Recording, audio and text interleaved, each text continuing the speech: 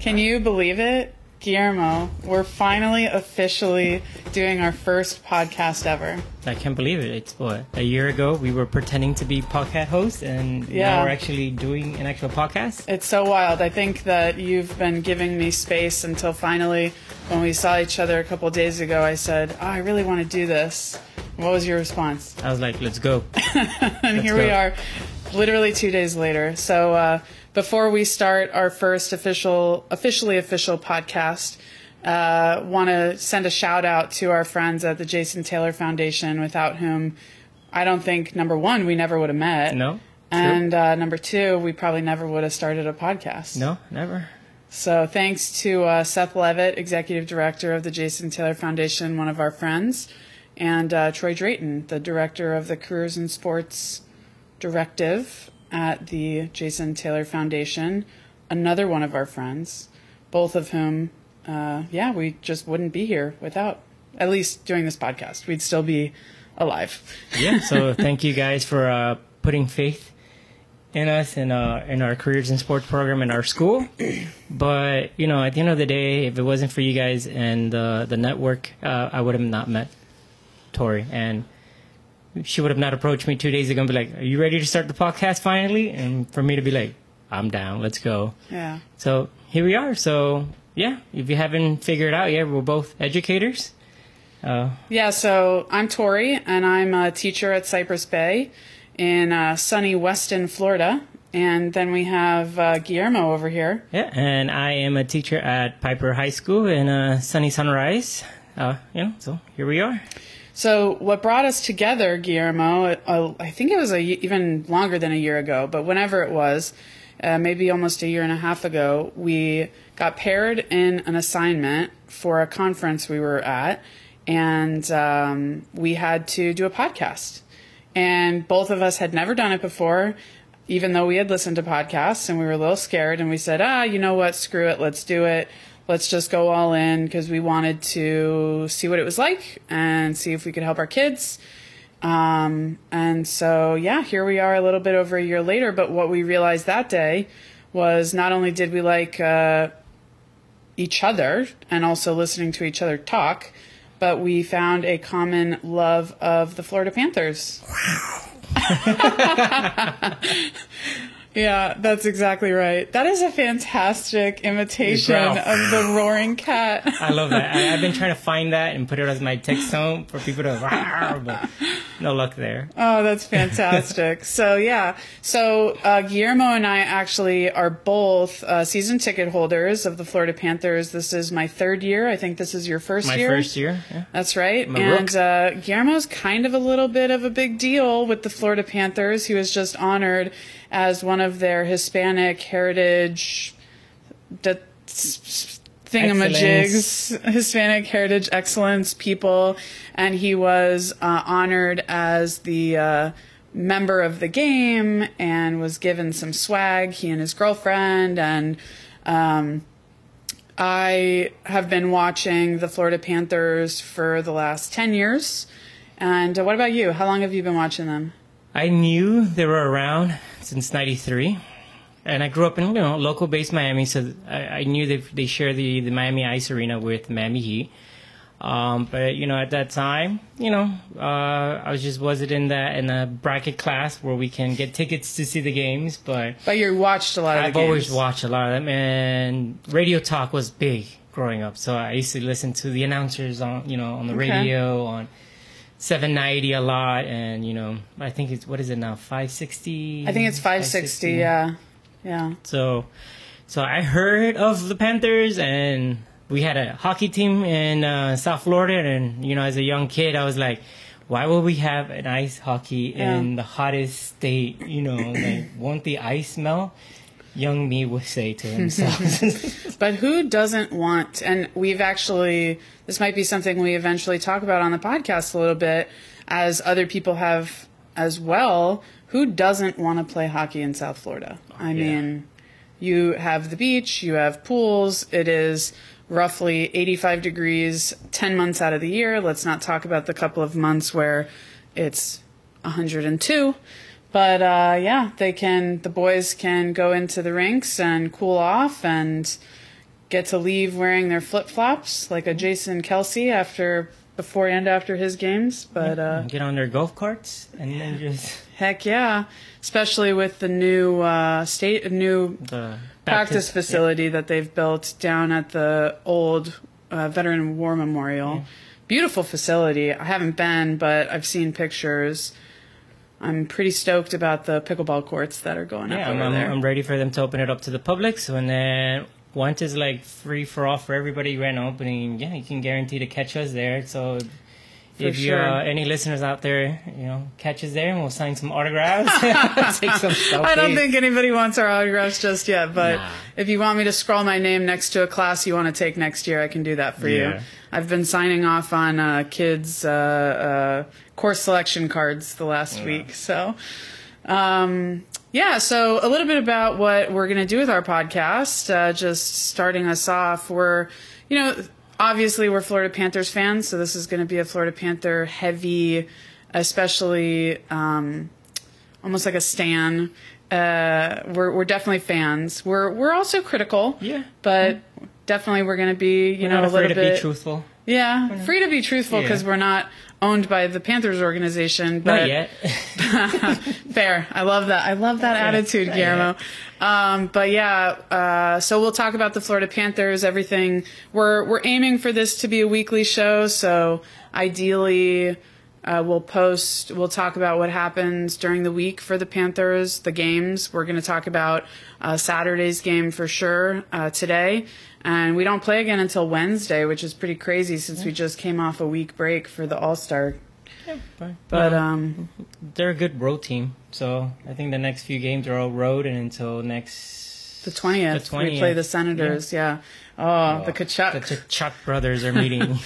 So we'll talk about the Florida Panthers, and we'll also talk about news around the league, just because Guillermo and I both really like staying up on social media. I, for one, go down the Twitter rabbit hole of everything that happens around the league. I also have Instagram, but I feel like I know it's X now, but I'm much more prone to kind of scroll through Twitter than I am Instagram. And we're just gonna talk a little bit about our opinions on the Florida Panthers and on things that are happening around the league. Yeah. You ready to dive in on our first topic? Yeah, you go for it. Well, big story that happened in the league right now. It's Marc-Andre hitting his 1,000 career game, and it's also his 553 win. So that must big time. Man, I saw some of those videos, and I love when the league and when individual teams do this for their, just the players that have been around for so long. Recently, I think Gensel just hit a big number in Pittsburgh, and players around the league are hitting 1,000 games, 1,200 games. I think it was Patty Kane that just hit 1,200, if I'm not mistaken. And it's just cool seeing just the emotion from the players, not only the player getting honored, and usually it's because, his family is there and, maybe a little tears happening, which I love. I love seeing that, emotional side, because I think honestly, and I mean, you can speak to this more as a man, but I think, society kind of teaches men to kind of hold their emotions in. So especially professional athletes. Yeah. So it's nice when you get to see kind of those walls come down. And it was really nice seeing Fleury acknowledged. And I thought it was a super classy thing for the Wild to do it when Pittsburgh was in town, since he played so many games with them. I have down here it was 691, if I'm not mistaken, with 691 with the Pins. Yeah. And then 81 has been with the Wild. Yeah, and he was with Vegas, and then he got burned by Vegas, and then there was a small stint where he was up in Chicago, and that was a disaster. So not sure how much longer he'll be with the Wild, but I think it's really cool that Fleury was acknowledged the way that he was, and his kids got to read off the lines in the locker room before the game, and then what happened at the end of the game.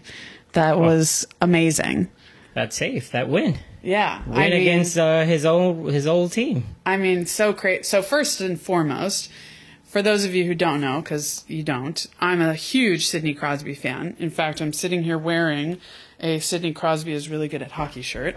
And other than the Florida Panthers, he's definitely in my top 5 of all time favorite players. And I loved the just competitive nature, but also just the friendship that he and Fleury have, and how, you know, in spite of everything, like, yeah, Fleury's not there anymore, but Sidney said, I want to score on Fleury. And he did. He scored on Fleury, and then it's almost like it was written, you know. They say that, what do they say for the NFL? The script? It's almost, yeah, it's almost like there's a script in the NHL too. Like sometimes the stars just align. So Sid scored, and then Fleury just had a flurry, if you will, of saves. And, yes, I did that on purpose. Had a flurry of these crazy saves, you know, butterfly and everything to, keep that game on lock, and he walked away with his 553rd win. Yeah, and it was a nail biter. It was a 3-2 game, so it wasn't one of those like, oh, you know, they're gonna play soft, they're gonna give him his moment. It's just this night. So a lot of people say it's like, oh, when they're usually honoring somebody on a team, the other team is gonna take the fall, and that way it can be like the proper send off. But no, yeah, those Penguins went hard. It was right towards the end. It was a 3-2 game, and then it was just, you know, go big or go home, and he did. Yeah, I mean, Crosby was interviewed after the fact. I was listening to a little soundbite, and in the interview, the interviewer goes, "Oh, you know, I know that you wanted to win, but it must have been nice to let Fleury." And Sidney was like, "I mean, I still want to win. Like that's what I'm here for." So, I mean, yeah, it was a nice night for Fleury, but it's not nice when your team, you still want to walk away with 2 points. So you almost feel like you wish that both teams could walk away as winners, but that's just not the case. But, you know, Fleury got what he wanted, and the Penguins walked away as the losers that night. Yeah. But just think about it. 1,000 games is like I try to wrap my head around is like, that's 1,000 games for him. It's probably like not whatever, but it's like, oh, I can't believe it's been 1,000 games that I played already. But it's like, yeah. Well, you know, it's even crazier for goalies because even though they're dressed, their games, I don't think they count unless they're actually playing in the game. So he may have dressed for, say, remember there's, you know, 82 games a season. So maybe he's dressing for all of the games, or maybe 70, whatever, depending on when or if he's injured. But any game he's not behind the pipes, that's not a game that he gets counted, which is even more impressive. And I think I saw the statistic that he's only the 4th goalie that has 1,000 games, something like that. Yeah, this game he passed Patrick Roy for the NHL's all-time win list too. That would be Coach Patrick Waugh of the Islanders. Yeah, those French names, man, they get you every time. So I mean, nice to see Fleury doing big things. And even though, you know, Fleury doesn't have anything to do with the Panthers, I saw another graphic online that showed all of the wins that he has against all of the NHL teams. I thought it was funny that he only has 1 win against Vegas, because of course he played for Vegas since they became an expansion team, and he's only not been with them for 2 seasons. So hopefully he'll get more wins against his former team. Especially, I want him to get wins against them because, you know, we lost to them in the finals last Vegas year. Who? I don't know. Yeah, exactly. The Knights? What Knights? Yeah, Spencer Knight? That night? Speaking of, you know, this isn't something that is on our list of things to talk about, and I know this doesn't really pertain to anything right now, but since we just had a kind of Spencer Knight caveat, he is a goalie. He's playing down for the Charlotte Checkers right now, and he has pretty good stats right now. And enough that some fans are like, we really want to bring him up, like Paul Maurice, what are you doing? Anthony Stolarz, like, he's fine, but we really need Nighter. He should be our next franchise goalie, da-da-da. And I think it's really interesting because for anybody who goes to the games, they know that during the national anthem, we chant 2 times during the anthem. What are the 2 words that we scream while the singer is singing? We shout red. Yes, and night. And I was talking with a few friends after this last game, and they said, because we haven't had Knight play with us since last year, and it was kind of a disaster, because obviously he was going through his own personal struggles. For those who aren't aware, he went into the player assistance program last year to treat obsessive compulsive disorder, which, you know, I think is just such a strong, courageous thing for this man to do. You know, he's still very young, untried, untested, and he has the weight of the world on his shoulders. And for him to realize, I cannot do this without seeking outside help, is just stunning. And we're seeing more and more players go into the player assistance program for, you know, numerous different reasons. But anyway, I want to get your take on this. I have friends who are telling me that they think that we should not be shouting Knight anymore. It's funny because recently as well, I had a bunch of friends tell me it was a mistake getting rid of Lion. We should have kept Lion and sent Knight away to, I think, the Ducks. That's where Lion is currently playing. No, Lion's with the Red Wings. Red Wings. There you go. My mistake. Thank you, Tori, for the correction. no worries. But I was like, well, that's not a Florida Panther thing to do. We believe, you know, in the territory we're one family, and we won't give up. You know, we're just not going to abandon somebody in their time of need. I think that when the time is right, Knight is always going to be welcome back to the organization, and the fans still shout it. So that means that we still believe in him, and we still want him part of our team. And in my opinion, I mean, he was solid when he was behind the net for us, and he kept us in a lot of the big games. And yeah, especially during that playoff run in 2022. Yeah. So, and like what you said, it's time that we kind of get rid of the locker room mentality, where it's like, keep your feelings to yourself. And we've seen that cause a lot of harm to great athletes that keep it to themselves. And, you know, I applaud him big time for speaking out. It's like, hey, I need to take a step back because, you know, in the long run, if I keep it to myself, this is going to hurt the franchise and it's going to hurt the team. Yeah. And himself. Yeah. And, you know, one of the things I always think about, and I think that oftentimes fans neglect to remember, fans and just people in general, when they think about these professional athletes, and even outside of professional athletes, thinking about, you know, actors and musicians and like just famous people, right?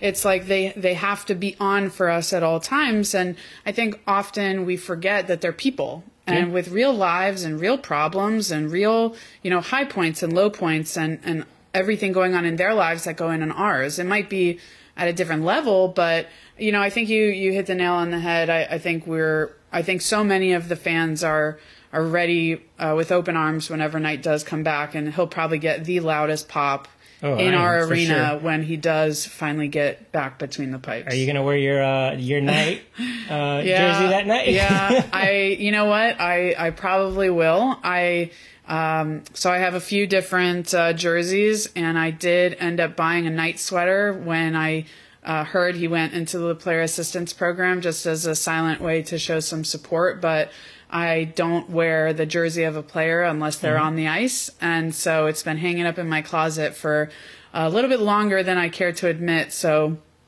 absolutely, I will wear that jersey with pride the night he comes back.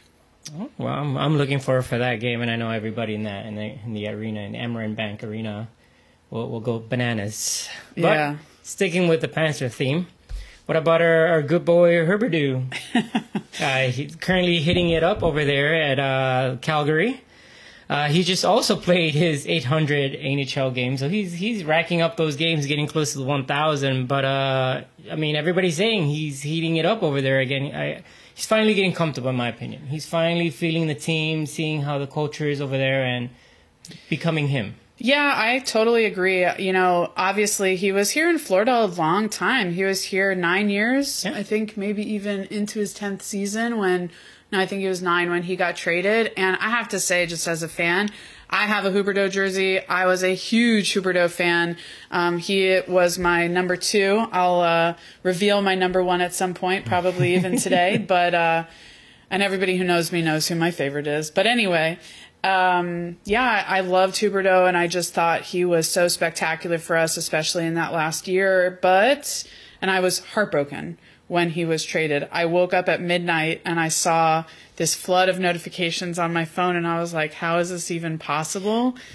But I was shocked. I was like, really, him? He's like one of our franchise main player. Yeah, and he was like the lead scorers most of the time. It's like, why are you going to get rid of him, the guy who's actually putting it on the net? And I know the listeners are probably like, oh, come on, it's been a year and a half. Like, get over yourselves. We have Matthew Tkachuk. He's fantastic. And we're not saying that he isn't. I love Matty T. I think he brought something to our team that was so necessary. But it doesn't mean that I can't have a little bit of, sadness for losing Huberdeau, especially when Goldie, would make his call, and if he scored, hoobie dooby doo, and all of those things. And I love that that's still happening over in the Flames. But I was really disappointed for him to see how he kind of stacked up his first year. And after all of the interviews, it was just very plain to see that he was so jarred. Like, he wasn't prepared to leave. He did not want the trade. I remember him being interviewed and saying that it was a complete shock, and he found out like an hour before it dropped. And, I understand, and I think he eventually came to understand that it is a business.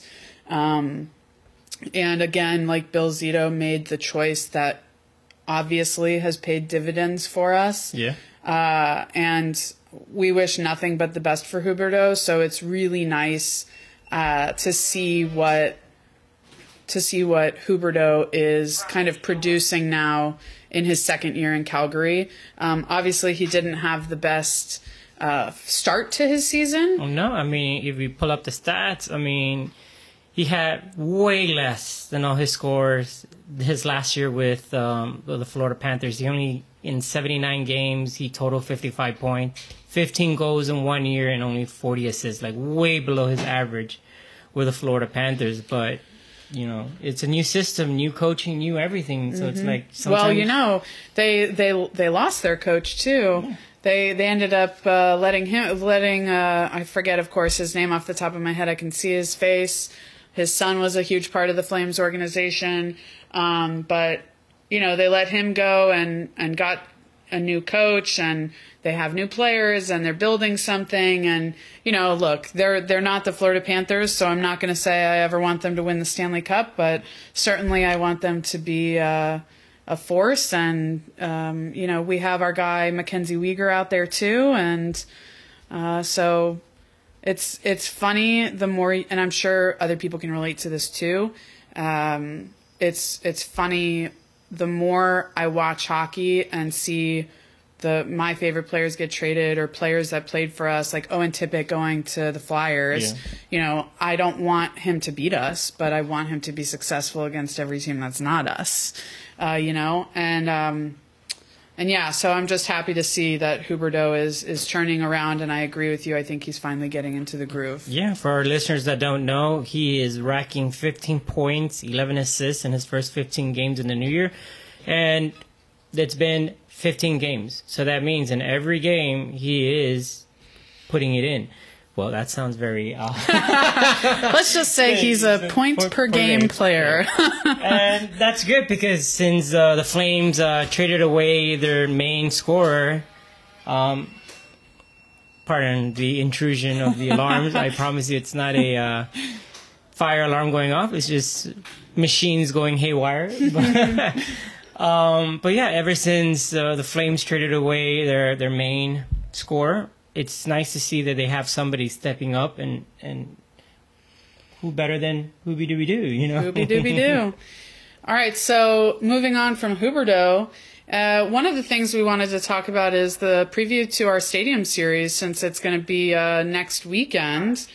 We got that on February 17th, 18th. I thought it was really interesting. I don't know, Guillermo, have you seen the sweater drop? I have. And what did you think of them? I actually was gonna get my lady. It's in the talks because as a Panther fan, I was like, ugh, do I want to spend my money on a New York Ranger one? But the New York Ranger one is beautiful, clean. Yeah, it's pretty sick. I'm not gonna lie. One of my best friends is a Rangers fan, and he said the same thing. He said, and he's a huge Panthers fan. He's had season tickets since like 2000, and he said if I spent any money on any jersey in the next few months, it would be on the Stadium Series New York Rangers jersey. So definitely agree with that. So yeah, Flyers are going to be playing. Leave the Devils? Yeah, the Devils. Yeah, the Flyers and the Devils. And so crosstown rivals, right, in these two Stadium Series. So the Flyers are 28, 19, and 6 with Torts behind the bench. And then we have them going up against the Devils, who have had a pretty okay year. But I don't know. I've kind of been a little bit disappointed with their production because, you know, the NHL and other podcasts have been kind of all up on the Devils saying, oh, they're these young guys and they're so good and they're just going to be good for all these years to come. And so I think that's going to be a really good matchup, though. Yeah, I mean, they're almost evenly stacked. But, like, as a Panther fan, we always walk into the arena saying, like, it's the Devils, we got this win, and then so happens the Devils ends up beating us, you know? That's true. That's true. Why is it always the easiest games that end up being the ones that we lose? So, the Flyers, be careful. Don't walk in there with that chimp like, oh, it's just the Devils, Speaking of the Flyers, we played them 3 games ago and absolutely walked away with a loss. Yeah. That was a tough one to swallow, too, because... you wanted to play a good game, first game off the break. We had come off of just such a wonderful end to the first half of our season, and then, Torts walks in the building. Thank God Gritty wasn't there because I feel like the score differential would have been even worse. But, that was obviously a very tight game, if I'm not mistaken. I think it was 2-1. But, that was a tough game to kind of stomach, and then having to come back and play Washington 2 days later. Thankfully, that was a better game. We won that one 4-2. And we'll talk more about our game this past Saturday later. But, look, in the NHL, in any professional sports, any team can win. It doesn't matter who has the best players. Even look at the Edmonton Oilers. They just went on a 16-game win streak, and then they lost, and they're still not in first in their division because of how poorly they did at the beginning of the season. And they have arguably the 2 best players in the National Hockey League. You can never count any team out for sure. No, but here's the other one everybody's wanting to see. The Rangers and the Islanders playing the next day on the 18th. Now, the Rangers, they're hot right now. The Islanders, not so much. I think it's like just a few 10-game difference in wins. But anything can happen, especially when you're playing outdoors. Yeah, and the Islanders definitely have a worse record, but now they have Coach Patrick Waugh behind the bench, and he hasn't made too many strides that we can necessarily see yet, but I will be interested to see how the kind of personality of the team shifts the longer Waugh is behind the bench.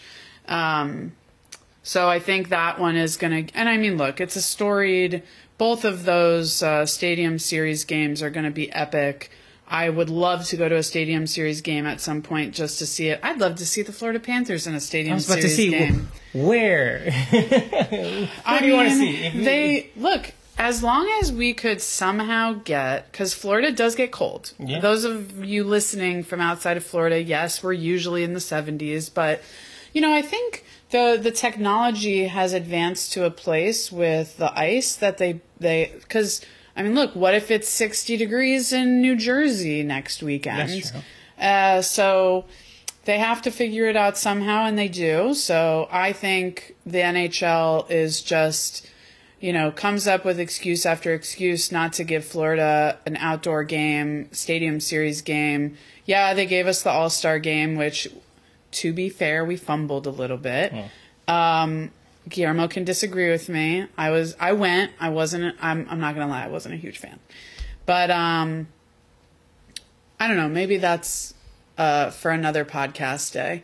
But anyway, we could do it in Tampa. That's a little farther north. I wouldn't want to do it in Tampa. Yeah, but just to have it here, why not? Exactly. Even if it's cross rivals, like how the Devils and the Flyers are doing it. Yeah. It'll be a great Tampa and Panthers at Tampa will be an amazing game. Or we could even do it at a neutral site in Orlando. We could do it at the stadium in Orlando.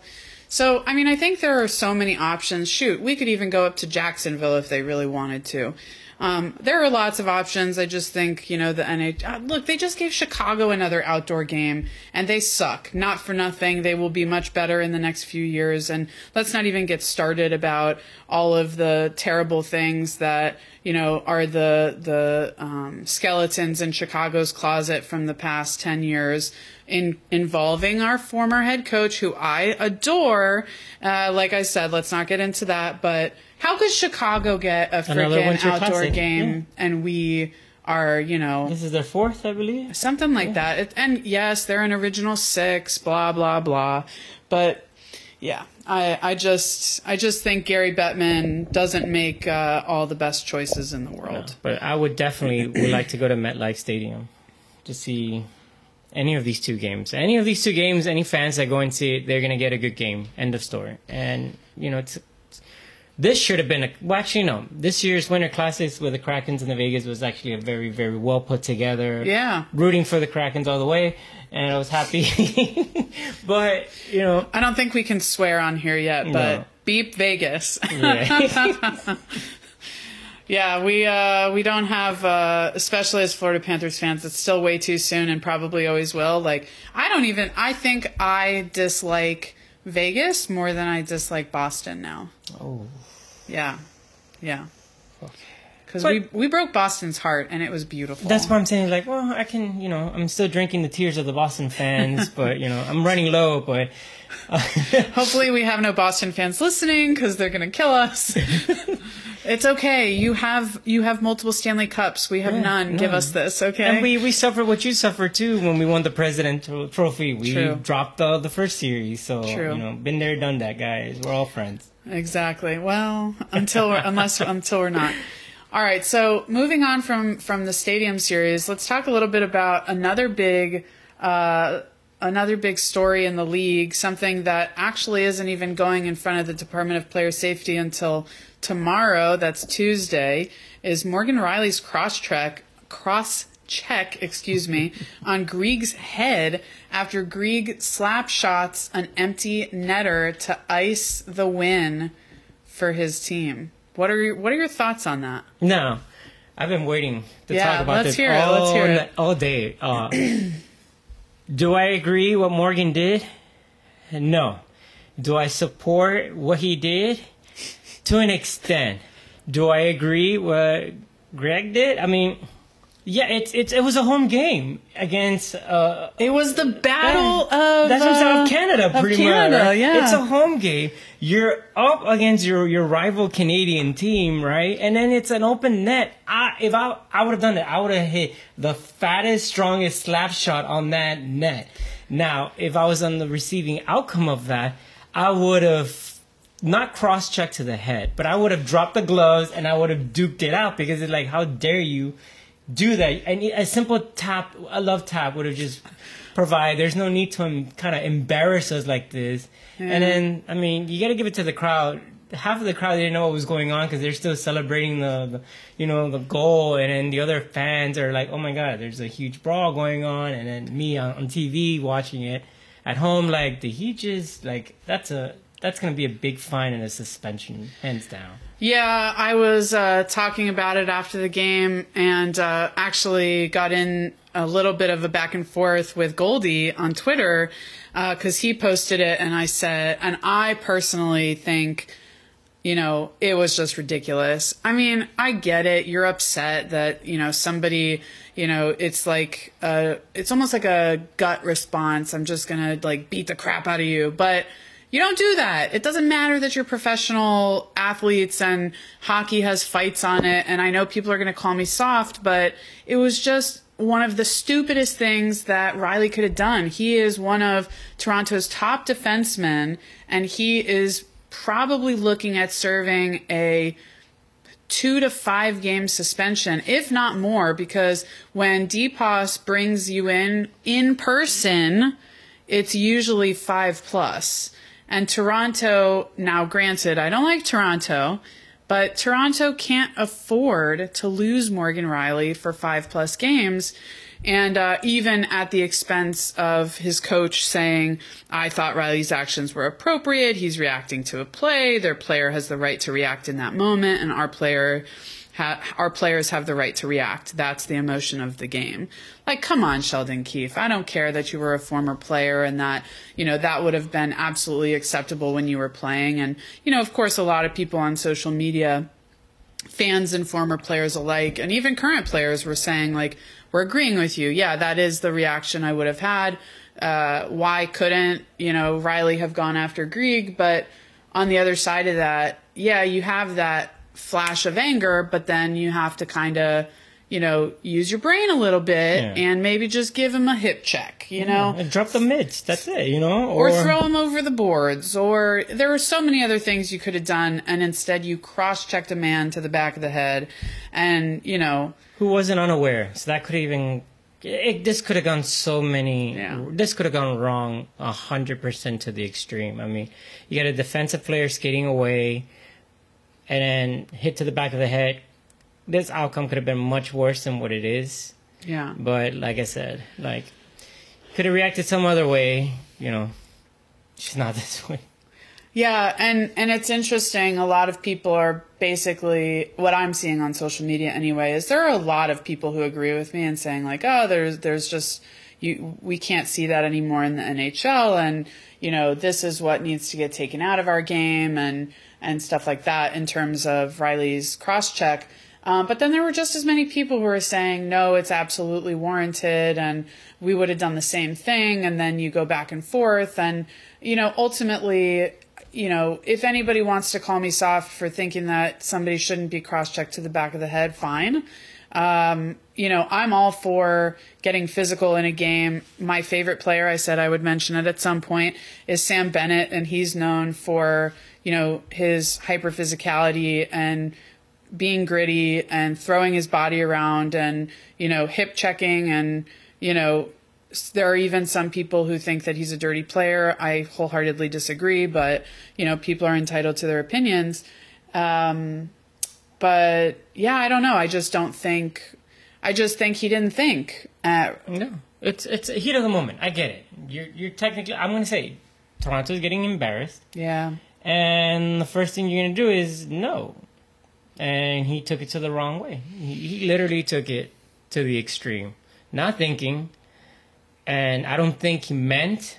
I'm playing devil's advocate right now. I don't think he meant to go for the head, but I can guarantee you he was going for the head. It's one of those where well, I didn't mean to do it, but unintentionally, intentionally, I'm going to hit him in the head with it. Right. Yeah. So we'll see what the Department of Player Safety comes down with. The suspensions have been really interesting this year. One of the things that we were going to talk about anyway is, but it's making me think about it now, is there was a athletic survey of players, and in it they asked who's the most punchable face in the league. And our number 21, Nikki Cousins, got the lion's share of votes on that.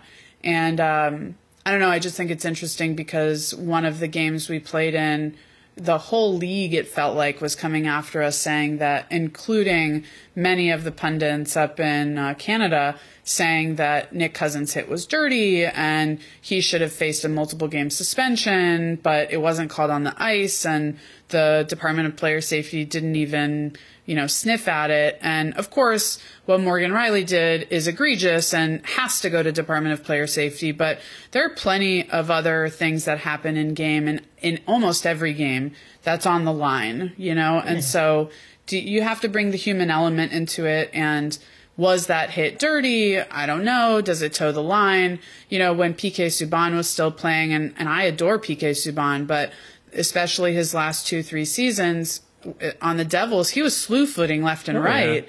Yeah. And yet I don't think he went in front of the Department of Player Safety once. So, what is it, the player? Is it, how egregious the hit is? I don't know. I feel like sometimes the Department of Player Safety and even the refs play favorites. We feel that as fans, there are certainly a couple of refs that as fans we don't like seeing in our arena. So how all of that plays into it, and both of us as high school coaches can speak to kind of what we say to our kids for the refs and stuff like that. And I think that does translate even at the professional level, because the refs, I mean, they have you by the balls, really. They do. And then I always tell my players is like, do not let the game be decided by the officials. If you let the games, if you're going to wait for every call to be called, if you're going to try to play by the rules, then expect to lose, because you just got to go out there and play. Sometimes the calls are going to be in your favor. Sometimes you're not going to get any call in your favor, and it's all you. And you just got to, a lot of people say, well, especially during when it's the playoff time, when it's postseason, it's like, well, that's playoff hockey. They're not going to make any calls on that. It's a big foul, or it's a big opportunity. So it's officiating is very controversial. It can go you can have games where it's like, that was clear foul, and that outcome should have not happened. But at the same time, it's like, hey, you're not playing to please the officials. You're playing to win at the end of the day.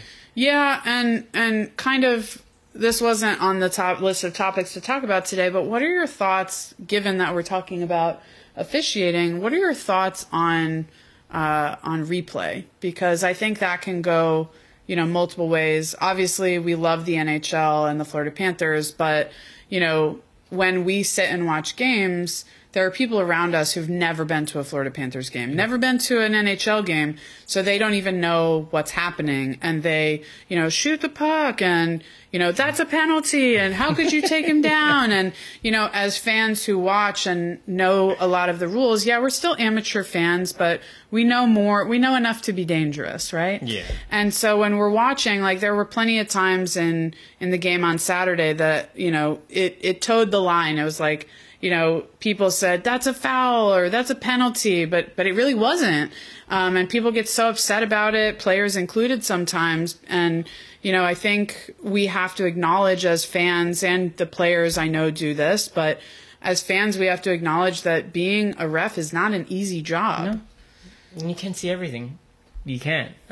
Yeah. Even as a coach, sometimes you're just focusing on one lineup or one individual. And by you just focusing on that one thing, you're missing literally everything that's happening behind you. And professional hockey is a fast-paced game. Yeah. And you're going back and forth quick, that it's hard to get in. I know in officiating you got to get in certain positions. You got the two linemen, or then you got the two officials on the ice. Sometimes when you're trying to get back to your post as you're skating, you're missing something that's happening behind you. And I get it, they're human. We're not robots yet making the calls, but, sometimes we just got to suck it up. I do like what the coach from the Canes said in an interview. I don't remember if it was at the beginning of this season or the end of last season. Rod Brindamore was asked, what do you think about the officiating? And he said, what would you change about the officiating? And he said, I would get rid of the linesmen, because almost all of the calls that linesmen are making are reviewable. Yeah. And so why not just get them out of the game? Because oftentimes they do take up physical space on the ice and get in the way of the guys get hit by the puck, or, just get in the way. And they try their best. They do try their best to get out of the way. But, he said, get rid of the linesmen, have a center ice official to, do the bulk or all of the calls, and everything is going to get reviewed by the NHL anyway. That's why sometimes it takes so long to review. And I actually really liked that. I don't want anybody to lose their jobs, especially as a teacher. But I don't know how important it is to have linesmen anymore with the playback review that they have. So we'll leave it up to you, listeners. What's your take on officiating? Do you want to see less of them? And not just in hockey, but in any professional? Or do you rather just, leave it the way it is? Yeah. So as we continue, let's transition to talk some more about our boys on the ice. So Matty T, as we talked about earlier, he is absolutely on a tear. He has the most points in the NHL since after the new year. He has 29 points, and that is more than any other player in the league. And yeah, just absolutely insane. He has more, obviously, with assists or apples, but he's lighting the lamp as well. I always say that after the players have that holiday break or any long stretch, especially when they know the playoffs is right down the finish, like we're right there. You see the playoffs, they're coming off. We see a revamp of energy. It's like seeing a different season. It's like this is season B now. It's like season A was we're getting the Knicks, we're oiling up the machine and everything, right? And now the New Year's equals season B now, or as we teachers call it, right, semester 2, right? This is the second semester. We're from scratch, but everybody is. It's well rested. The way I've been seeing, not just the Panthers, but every team out on the ice, is that it's like a birth of new energy, and everybody's going for that spot. Yeah, I totally agree. And I'll just add that it's very clear, both with Matthew Tkachuk and with Sam Bennett and even with Montour and Aaron Ekblad. We had all of these big injuries in the offseason, some of which required surgery. And Matthew and Benny are two of the guys that Maurice talked about. I think as much as nobody is going to clear an athlete until they're quote unquote 100% ready to go. But I think Maddie and Benny really had to get into the groove and, get back up to that NHL level caliber, if you will.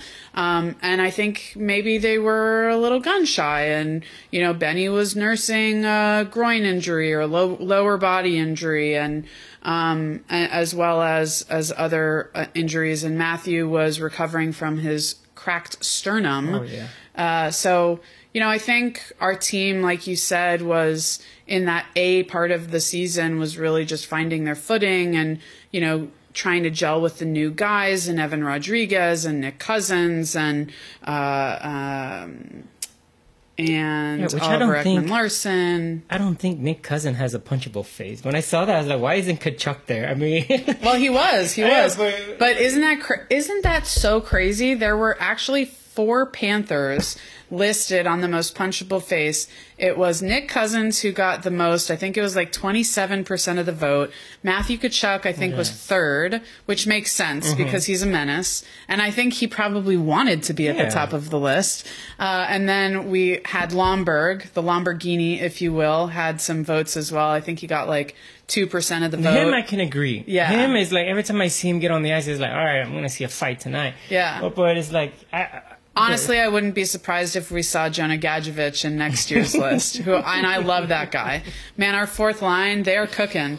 And then let's not even... Oh, and then Brandon Montour had 1 lone vote. Would love to see who has a personal... Yeah, want to see who has a personal vendetta against Monty.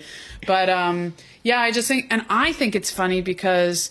From what I've seen in years past, especially when we get to the playoffs, I think our most punchable players are Matty T and Benny. Yeah. And Benny didn't get a single vote, which just goes to show he's very he can be very unassuming. So good for Bennett for outgrowing his punchable face, and so I think it's funny that Nick Cousins was voted as punchable face. If it were me, I would have gone with Brad Marchand. Okay. Or I would have gone with Patrick Maroon. Yeah. For me, it's always any player from the Tampa Bay. Well, Patty is with the Wild now. But, Patty Maroon, man. Oof. He just, I don't know why. He is just under my skin. Same thing with Corey Perry when he was with the Lightning. And now where is he now? He's out west somewhere. The Oilers, I think he was with Chicago, and then that whole situation happened that we still don't know anything about. But anyway, guys find their landing spots if they need to.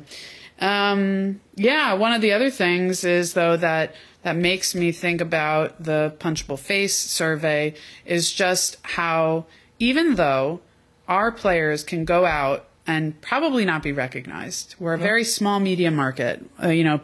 Hockey is not as big as anybody wants it to be.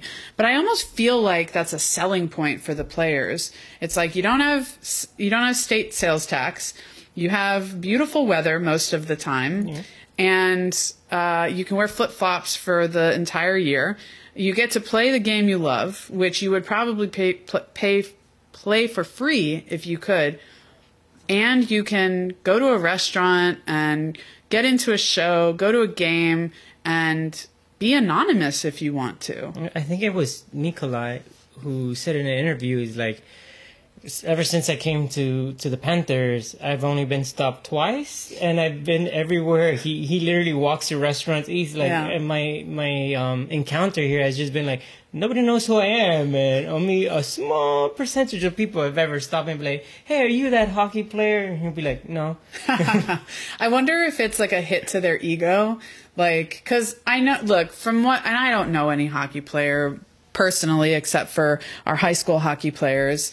And now some of them play D2, D3, but they don't have huge egos, you know? So I'd like to think that even a Matthew Tkachuk, our superstar, who is quickly becoming the face of our franchise next to Sasha Barkov, I'd like to think that he doesn't care when he goes out, that maybe only a couple people know him. But, I think it's a selling point for a lot of the guys that they're like, okay, we don't have to live up to X expectation. It's, we get to do what we love and not have to be in this crazy sports market like a Toronto, like, an Edmonton, like a Boston, like even a Chicago, where, you can't even walk out your door without somebody saying, you suck, or we love you. So, yeah. So, speaking of contract, what about Rhino? I mean, that's one player. Lord. I do not want to see go. I don't want another hoobie-dooby-doo situation in our hands where it's like, Well, we're fortunate. Rhino's still pretty young. Yeah. And, I think Rhino is, look, he's a first liner. He's doing really well this year. But what I think people have to remember and kind of temper, because I've seen online, especially Florida Panthers fans, not everyone, but some of them are saying, like, pay him, give him all of the money, that meme that's like, pay him everything. Shut up and take my money. Yeah, shut up and take my money. And even like some Florida Panthers fans are like, oh, we'll help support the cause to keep him in Florida.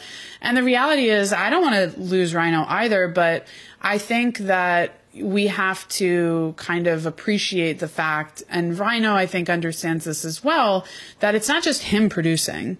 Yeah, he's a fantastic player. He is so good. And it is crazy to me that he already has 39 goals on the year, 22 of which are from power play goals. Like, insanity. He has more power play goals than 6 NHL teams do total. And that drives me bananas because the Panthers suck at power play. Well, now they did. They did. This year they do not. No, so it's like at the beginning of the season, I was like, oh man, it's going to be a waste of 2 minutes. But now it's like, all right, we're guaranteed to put it, to get a goal in here. As close to a guarantee as you can get, for sure. I'll tell you this, we've done a lot better defending the power plays and clearing it, and the defense has stepped up on power plays. I could not agree with you more. Our PK was, the best going into the All-Star break, or up there, I think, in the top 10. And we did backslide a little bit on our first game back, but first couple games. And, I always worry when we go out west on our western swing in Canada, because we're away for so long, and it's hard on the guys, not only being away from their families, but on their bodies, and they're in a different elevation and a different time, whatever. But we're clicking on special teams for sure. And it's really nice to see that. And as both of us are longtime Panthers fans, we we know that this is a breath of fresh air. Oh. Yeah, and it's really nice to see, and we can't lie about that. But going back to Rhino, I would say I agree with John Buccigross, who said that he should sign for 8 years at, I think it was 9, maybe $9.5 million. Look, we all know, like, Bill Zito is a shark, so he's going to get the most out of his players that he can, and I think it's interesting because he doesn't go into free agency until July. And Rhino already came out and said, you know, talks are going well. I'm not concerned about it. If it happens during season, great. If it doesn't, fine. Like, not upset either way. But I think he needs to kind of, you know, push Zito to give him money, but not to overshoot, because I think he knows he wants to stay in Florida. Yeah. And I think Zito knows he wants to stay in Florida. And so give him the 8 years, give him the 9 mil or 9.5, because somebody did the math, and Nylander up in Toronto just got like an $11.5 million contract. But because of the taxes, if we gave Rhino 9.5, he'd be making more than Nylander. And they're comparable. So, you know, I think that he knows his worth, but he also, you know, really likes what he has going on here. I think this is the first time I'm putting this out into the ether, except for telling a couple of my friends. I believe if we win the cup this year, that's the only way he leaves. If we do not win the cup, we sign him long term. But I think there's a world, if we win the cup, he goes after the money. Yeah, but I 100% agree with you, and I've always talked to myself that way. I always feel that whenever the player reaches the final win, the final goal of getting that championship, to them it's like, well, I already got the ring, so now I'm just going to go to any team that's going to give me the total max because I already technically have my championship. Well, and let's be fair, not everybody does that. You know, Tampa stayed, pretty much their core stayed there, and that's why they were, you know, so dominant for the number of years that they were. And, you know, their core is no longer, I mean, part of their core is still there. But as much as I hate Tampa, and that interview that Matthew did when he first came in and said, I hate Tampa more, just won over the hearts and minds of every Florida Panthers fan that day. But yeah, as much as I hate Tampa, I think it's a possibility he would leave. I'm not saying 100% he'll follow the money, because I think every professional athlete wants to win, right? Like, look, last night we just had the Super Bowl, and the Chiefs won back-to-back Super Bowls. Go Chiefs. But in winning that, Travis Kelce, in his post-game interview, didn't say, I'm so proud of us. You know, we did it back-to-back. He said, let's go for 3. Yeah. So that being said, I think all of the guys, they want the cup, and then they want to start a dynasty. Of course. Well, better way to start a dynasty, but down here in South Florida. Hell yeah. By the Panthers. I believe in you, Bill. Come on, Zito. Keep cooking. Keep cooking. But no, it was an amazing game Saturday. Yes. We both were in attendance, and that's where Guillermo was actually honored. He was there with his whole family, and he got a bunch of swag from the Florida Panthers, and he was the member of the game and was acknowledged as as being a member of Hispanic excellence. What was your experience like? You want to know a funny story? Yeah. So, when they were honoring me, I so happened to left my seat. So they played the video and they did everything. And I wasn't there. You had one job. One job and I left. Oh my God. I mean, it was great. To tell the truth, it's still not real to me. It's like, I don't see myself like, oh, I did it because I wanted to be honored by the Panthers or I want to be honored by the community. To me, it's just, I was just doing my job as a guy in the Hispanic community, just doing what I feel it's the right thing to do to our students. You know, a lot of kids especially in the Hispanic community, don't have people they can relate to. And I was like, well, I've been in your shoes. I know what it is not to be in an area you feel really weird in the people and the way everybody speaks. So, it feels a breath of fresh air that, I'm there in the classroom to help kids like that. Because growing up, I didn't technically always had somebody like that in the classroom. Is always, the American teachers, and they'll be like, well, wait right here while I find somebody to help you. That's so interesting because I also grew up in South Florida in Broward County, and I'm a white woman. I don't know if you can tell from my lack of accent, but I haven't had the opposite problem, and I've had a lot of teachers relate to me, but I speak to some of my friends who grew up outside of South Florida, and it is really shocking the diversity of teachers that we are fortunate to be around. I certainly had Hispanic teachers, I had Black teachers, I had Haitian teachers, I had white teachers, I had male teachers, I had female teachers. And so I think we are very fortunate in South Florida that we do have such a diversity of just people. It really does feel like a melting pot. Like you could come to South Florida and it feels in some ways, not exactly like, but it feels like you're in Central America or South America. We have that running joke. South Florida is a different entity. It's not a part of Florida. It's like you have South Florida and you got the real Florida. Right. Where there are some country Floridians in South Florida, but they are very few and far between for sure. So anyway, just wanted to give you a shout out and a congratulations. Thank you. But yeah, let's get into talking about the game, and what a game it was for us to talk about in our first podcast. Definitely didn't want to have to talk about a loss, so let's talk about a shutout instead. Oh, it's Bobby. What more can you say about Bobby? And him coming still, he had an amazing game at the All-Star. Yeah. And coming back home, I think this is the first home win? No.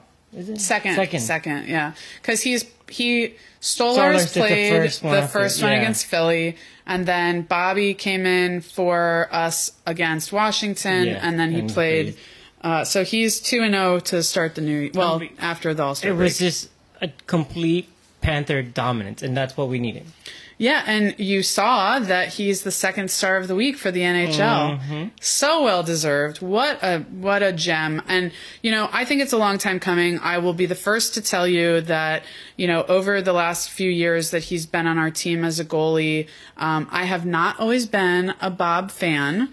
I go back and forth, and now I will say I have a soft spot for goalies in particular because I think you have to be a very special human to be a hockey goalie, somebody who's going to get a puck, smacked at you at 80, 90 miles an hour, and continue taking those hits. But, I haven't always been the kindest to him. I especially, 2-3 years ago, when he had a little bit of drop off in production, and it just felt like, man, this $10 million contract is just dragging us down. What can we do? And I'm the first person to say we needed to cut him loose. And I'm so glad that Bill Zito does not listen to anybody but his own analytics department, because he knew what he had already. And, Sergei Bobrovsky is a world-class goalie, and we are fortunate to have him. Yeah. And then they proved me wrong, too. 2 power play goals on the first quarter. How insane. I was like, wow. And you saw that there were only 3 power plays awarded the whole game. Yeah. 2 for us and 1 against. And our PK held strong, like you said. And, Bobby shut him down. And against the Avalanche. Yeah. For those of you who are, I don't think anybody's listening to this that isn't a fan of the NHL. But if you're not, the Colorado Avalanche are one of the best teams in the league. Nathan MacKinnon is playing on an unreal level this year, just like in the stratosphere, ionosphere, whatever's higher. And I'm not a science teacher, y'all. But he's just incredible. You got Cale Makar just doing crazy things. And, Georgie, their goalie, their starting goalie is unreal too. So, you just have to give it up not only for Bobby, but Bobby said it in his post-game interview, wouldn't have been able to do it without the team. And how true that is because, the boys like you said earlier, Guillermo, we're really just coming together and we're clicking. And, of course, we're going to take our losses. But as long as we're in the fight. And, you know, you just, like Paul Maurice said it after the Philly game. He said, I just didn't like our game. And I really don't have much else to say. And as fans who watch every game, it was very evident to see that we were off our game when we played Philly. But damn, if we didn't come back and, you know, against Washington, we won 4-2, and then going up against the Avalanche and blanking them, that was sweet. Yeah, it was a statement. It's like we were slowly progressing our production. It's like, okay, the sleepy wear finally wore off. We're not playing, or as I say, we're not dragging butt, because I don't want to curse just yet. Not dragging butt on the ice. We're actually, it's not just Bobby, but there was that one play in the second, I think it was the first quarter, or the first or the second, where Bobby completely came off the line, and it was just an empty net. And Barca was there to deflect that puck out. I mean, do you want to talk about the fact that we had a penalty shot awarded against us and Bob stood tall and frickin' saved that? Oh. Oof, that was pretty sweet. But it was almost like, I think it was Bennett that was interviewed after the game. Somebody was. It might have been Carter. One of the boys was interviewed after the game, and they said, we didn't even get worried. Like, we weren't uncomfortable at all. We knew that, you know, he was going to save it.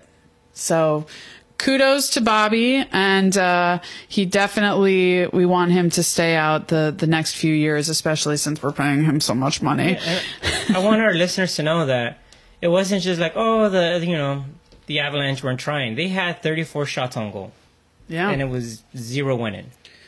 So it's not like they weren't playing their best. They were shooting. It's just, you know, they were shooting into a wall. Yeah, and I mean, look, we have those games too where sometimes it doesn't matter what our production value is.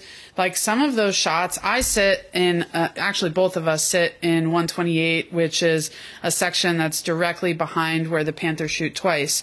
And during the second frame, when Bobby was in the crease, you could see those high danger chances. Yeah. And it was unreal, some of the saves that he was making. I do want to go back a little bit because we were talking about the power play. In the first, when Carter got that first goal, first of all, beautiful. But second, I know that we talk a lot about how Rhino is the one getting all the love on the power play, but I just want to talk and acknowledge that a lot is happening on the power play, and our boys are so unselfish, and I really love that, you know, yes, okay, Barkov didn't score for 18 games, but it didn't stop his production. Okay. There are so many metrics that we can't actually see that if you're just going to watch a 3-minute review of the game or listen to it, you're not going to be able to see those things. But Barkov, it deserves the C.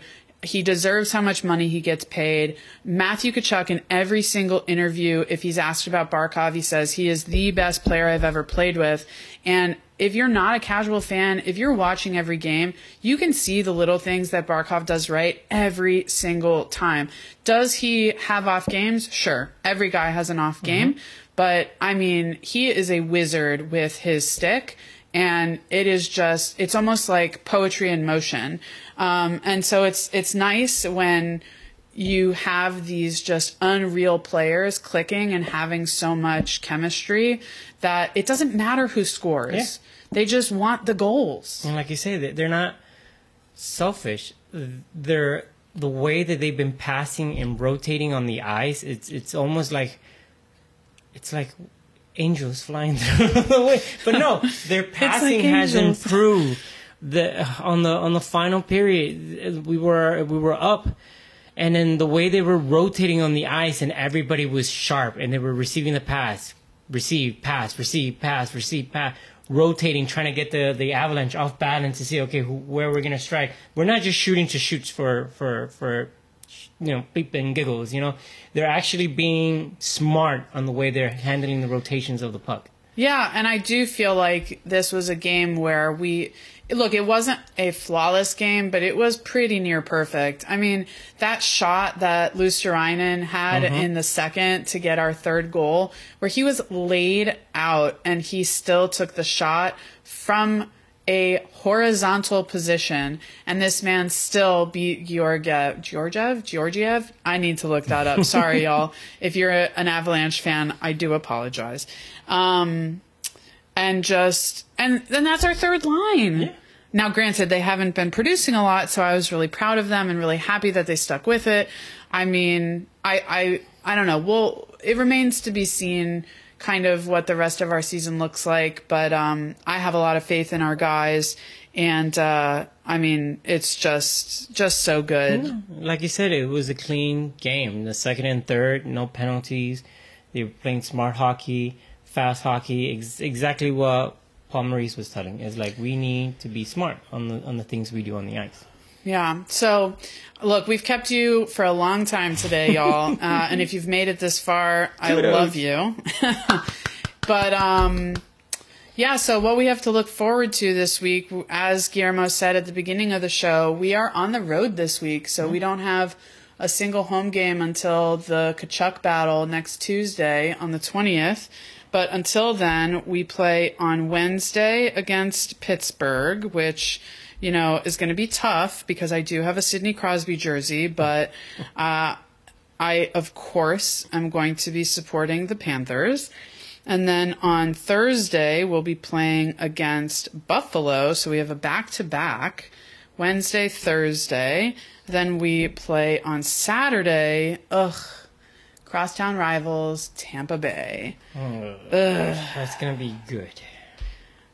Very good. Well, actually, I'm hoping that we can come out strong against Tampa because they have so many injuries right now. They have, I think it's Kucherov out with player assistance. They have Sergachev out with a fractured tibia and fibia. So, you know, here's hoping that we can take advantage of that. We've been a road team this season. We've been very dominant on the road. We absolutely have been. So we just have to continue that momentum and continue to play smart hockey. Heck yeah. So from your lips to the hockey god's ears. Amen. So with that, I think we're going to wrap it up for today. We will be back next Monday, hopefully. Well, we'll record next Monday. Upload at some point. So when do you want to upload? Like, when do you want to drop? You want to be like Fridays? Stay tuned. Whenever it drops, that's when you know we figure it out. I think we should be like a midweek drop. Like do a Tuesday, Wednesday sort of situation. Right. So we'll see. Y'all will know first. But yeah, so be on the lookout for the Sunrise Celly podcast and with Tori and Torrente. TNT, another hockey podcast. All right. Bye, guys. Bye.